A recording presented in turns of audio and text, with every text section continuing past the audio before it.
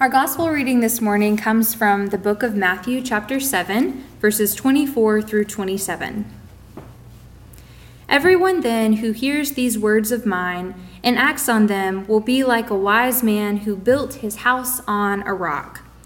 The rain fell, the floods came, and the winds blew and beat on the house, but it did not fall, because it had been founded on the rock.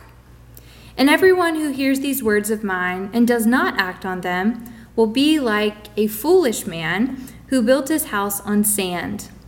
The rain fell, the floods came, and the winds blew and beat against that house, and it fell, and great was its fall. This is the word of God for us, the people of God. Thanks be to God. Well, welcome, and again, good morning, and thank you for choosing to worship with us today. This is a special day in the life of Ashland Place United Methodist Church. We have been virtual only since mid-March, and today that changes. Today we are both virtual and hosting an in-person worship at 11 o'clock today. As I think about this occasion where we are one faith community, one family gathered together both virtually and in person, to me it is amazing and both marvelous to think about this is happening at one time. And as I think about this, I want to invite us all to together, let us be mindful and prayerful for our church and our community. Let us pray for the well-being and the illumination of our community, and let us pray for the faith and the strength of our church. Today, as we move into this new season, as we introduce our first in-person worship, and we introduce a new sermon series called Life as a House, we are going to be here for the next 4 weeks in our building because we think this is it's appropriate as we introduce the idea of being together both virtually and in person, that visually we'll have the same experience, that we're in the same space.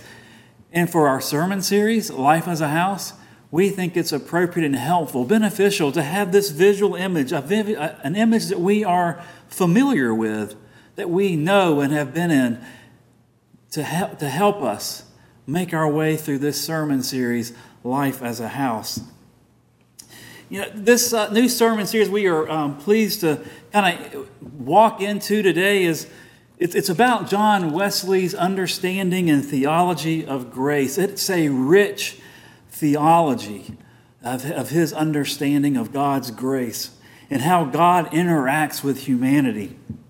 It's his understanding of grace it's prevenient, it's justifying, and it's sanctifying. And to help us kind of get an understanding, a visual of what that may look like and how to talk about prevenient and justifying and sanctifying grace, some scholars have likened the structure of this grace as to a house. It's structured and looks like a house. There's a front porch, there's the threshold of a front door, and there's the interior rooms. And we will get into these different structures as we get into John Wesley's understanding of grace.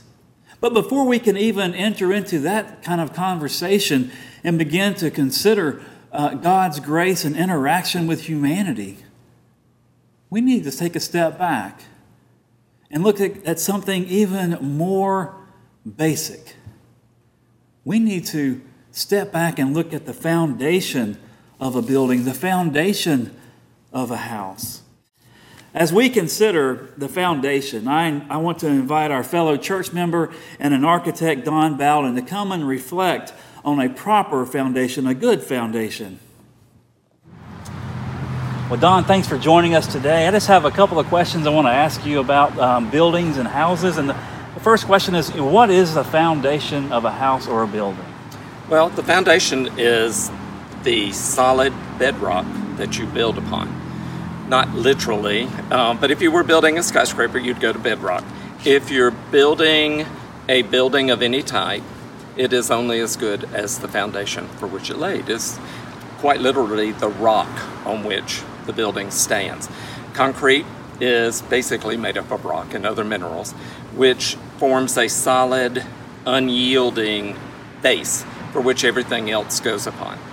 When you build a building, it is constantly being attacked from the outside.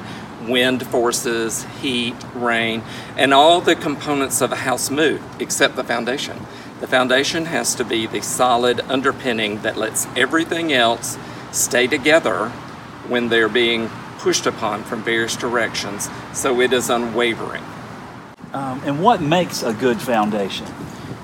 A good foundation is one that is, again, unwavering in its rigidity for the purpose at hand. It is a solid foundation so that no matter what other stresses come upon it, it can disperse it so that it handles it. It is also what keeps it afloat on the ground below. It's what takes all of the loads and all of the stresses that hit a building or structure every day, and it keeps all of that steady and into the ground so that nothing moves or blows away. And you've answered a lot of this, but I want to just make clear, why is the foundation so important on an existing or a new building or an existing building? Because without a good foundation, nothing else has the rigidity or stability required to do its job. Again, back to the original example, if you have a solid foundation and then you have all of your studs or walls, all of those are little toothpick-like pieces that work together with sheathing, and they take all the stresses and they constantly move, such as seaweed would in the water, but they're all anchored to a solid place. And as long as that can't fracture or sink, then all of those pieces can do their job and stay together. So they totally rely on the grounding force of the foundation. I never really thought about the foundation acting as the stabilizing factor against other forces against it and against the building. If you want to say some more about that, and also how the foundation allows one builder to come in and build on top of it, and then you can add on top of that and add on top if the foundation is good. Right. If the foundation is secure, anchored, and fit to the site, then yes, you can expand upon it or build upon it. We did that here at the church. We had original buildings that we added on. We had sections of the building, such as choir loft, that were built on top of other buildings that were already here. So it's not unusual, but we would have never done that had we had a poor foundation to the existing building, because building good upon bad, it equals bad. So much like over history, we have built building over building over building, and obviously countries older than ours, they have built up over time, but they always started with a very sturdy foundation, so that made it possible to continue and to grow. Well, thank you, Don, for collecting our thoughts around the building's foundation, a proper and a good foundation. In his letter to the church in Corinth, the Apostle Paul used the image of a building, a house, and specifically the foundation to support his argument for unity within the church. I invite us now to hear these words of Paul as he writes them to the church in Corinth. We find these words in 1 Corinthians chapter 3, beginning in verse 10 and reading through verse 17. According to the grace of God given to me, like a skilled master builder, I laid a foundation, and someone else is building on it. Each builder must choose with care how to build on it. For no one can lay any foundation other than the one that has been laid. That foundation is Jesus Christ. Now, if anyone builds on the foundation with gold, silver, precious stones, wood, hay, or straw, the work of each builder will become visible, for the day will disclose it, because it will be revealed with fire, and the fire will test what sort of work each has done. If what has been built on the foundation survives, the builder will receive a reward. If the work is burned up, the builder will suffer loss. The builder will be saved, but only as through fire. Do you not know that you are God's temple and that God's Spirit dwells in you? If anyone destroys God's temple, God will destroy that person. For God's temple is holy, and you are that temple. And this is the word of God. Thanks be to God. In addressing the Corinthian church, Paul is concerned with an array of issues and problems, not the least of which are divisions and factions that are developing around different issues. Early and throughout the letter, Paul identifies and addresses these problems. In chapter 1, we find Paul talking about arguments about authority, as people have apparently commented and aligned themselves under Paul or under Cephas or after Apollos. In chapters 5 and 7 that we find questions regarding sexual morality, marriage, and the issue of Jew versus Gentile. In chapter 6, there are questions regarding lawsuits among members. In chapter 11, we find issues related to socioeconomic class and abuses of the Lord's Supper. And in chapter 12, we find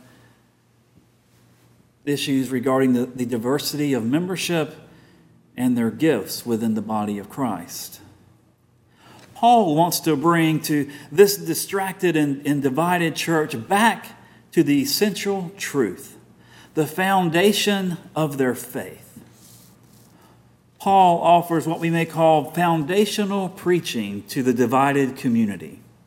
The notion of foundational preaching refers to the basis of our faith, and that is the truth of God's love and God's saving acts through the life, death, and resurrection of Jesus Christ.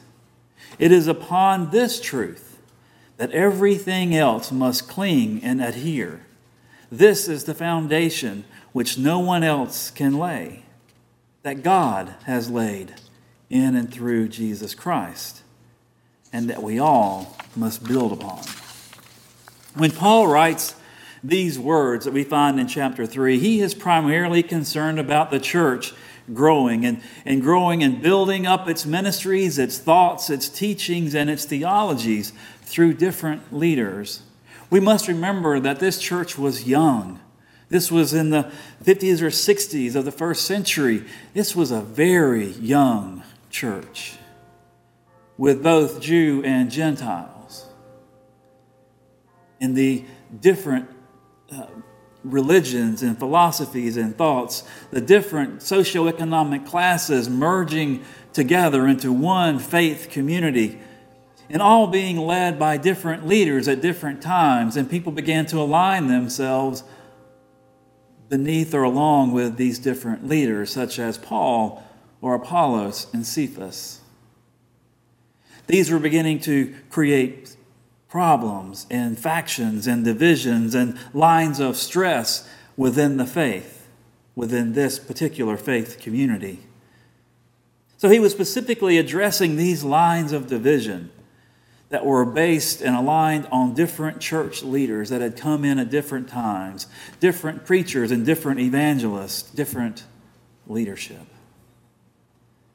Paul was concerned that the people were losing sight of the truth as they began to align themselves under different leaders and compartmentalizing themselves as us and them. Paul saw the threat to the church when people began to align themselves in such a way and not being unified under the divine truth or even on the foundation of our faith. To address this specific issue and this specific division, as well as many other divisions and issues within the church, Paul emphasized foundational truth. As he saw himself and as he understood other church leaders, he and they were mere builders, maybe skillful master builders, but still builders. But they were only as good as the tools and the materials that they used and as good as the foundation upon which they built. Paul himself was a master builder in the faith. He revealed the foundation that God had laid in and through the life, death, and resurrection of Jesus Christ. And upon that foundation, he began to develop communities, build communities on that foundation all over the empire. As he evangelized, traveled, and preached the foundational truth of his faith, of Christ's faith, of our faith. Now, as Paul would move and itinerate across the empire and from church to church, other leaders would come in after him. And being a young faith, a new faith, they were all learning, developing their theology, finding ways to continue the building that had been begun by their predecessors. Paul, as he watched this Corinthian church, began to align themselves and grasp at different leaders that spoke to different parts and pieces of that particular faith community, wanted to remind them of the foundation upon which all of these builders, these preachers, these leaders were striving to build upon. So to address these division lines that were running through the Corinthian church, that run through many churches of that day and even in our day, Paul reminded the church and he emphasized the foundational truth of Jesus Christ.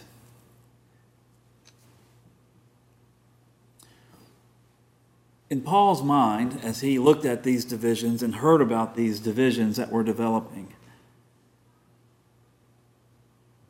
he understood that there was a real threat.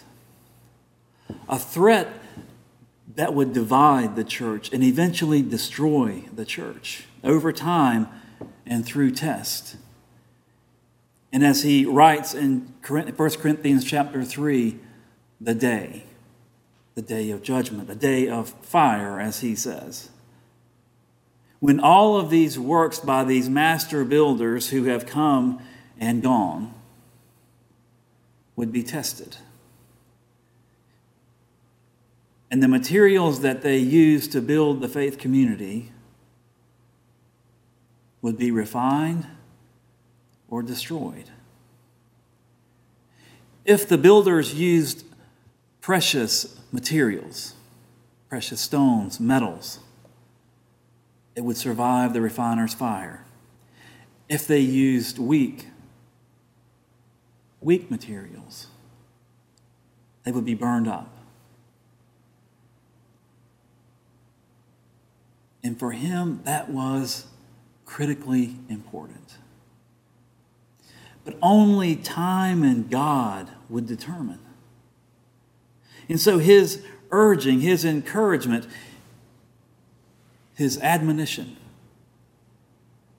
is to use precious materials that are built upon the one foundation, the truth of the good news, the gospel of Jesus Christ, the life, death, and resurrection of Jesus Christ, God's great salvific work for all humankind. If we build upon that, if we as leaders and we as church members build upon this foundation and this truth, and we offer the very best material, the most precious material we have, our selflessness, our truth, our love, our grace, our hope, to build up the church, to add and expand and grow the kingdom, we will survive over time. We will more than survive. We will thrive over time. That's Paul's basic argument on the foundation. For Paul, and for a divided church like in Corinth, or for a church that desires unity, and for all members of the body of Christ, the truth of Jesus Christ is the foundation of our faith and of our community. As we make our way through this series to discuss other structures of our life as a house, whether it's a front porch, a threshold of a front door, or the interior rooms, we must begin with this firm, solid foundation. We must begin and continue with the knowledge of the truth of Jesus Christ. In Don's description of the foundation, he mentioned that a good foundation allows for changes and additions and expansions. Much like our buildings here at Ashland Place, we were able to add on to the building because the foundation is good, is secure, is solid. And much like a physical building, like this education building of Ashland Place, this notion of adding on to or building up must start with a good foundation. Just as we add brick and mortar, Paul, Apollos, and Cephas preached and added thought, theology, and built up the church. It's spiritual church. This is the work of the church. It's the work for us to continue to build upon the foundations of our faith, the life and the death and the resurrection of Jesus Christ, to build with truth. The precious truth is our precious building materials. As we consider the foundation of our faith, of our church, of our faith community, let us remember and claim the truth of our faith foundation. Let us not only remember what has been done before us, but let us also be about the business of the building and love of what those who have gone before us, those who have built upon the foundation of Jesus Christ. We have proof of such building materials in our very midst. Consider, for example, the Joseph Project for many years has served our community, those who are hungry, those who are looking for hope. The Knitting Group offers prayers and tangible evidence of God's grace and love coming from our community. The Prayer Group offers prayers and words of hope and encouragement to those in need, those who are hurting, those who are mourning. Our preschool offers, for 40 years, has offered a place of education, a place of support, a place of love and grace for children and their families. The Men's Morning Bible Study has many years of offering an occasion, a time for men to gather, to share, to fellowship, and to study. And our worship services continue to grow, continue to offer glory and praise to God. Our missions committee continues to reach out to not just our local community, but to other parts of the world. These ministries have over time proven to be built from precious materials and truth. The work before us is to continue to find our footing on the foundation laid by God and continue to build using only precious materials and resources. And those are ourselves, our hope, our love and our grace, our selflessness for one another. As we continue the work of the church to build and to grow, to illuminate, to grace, and to help the world, we will find ourselves offering foundational preaching and growing the kingdom of God.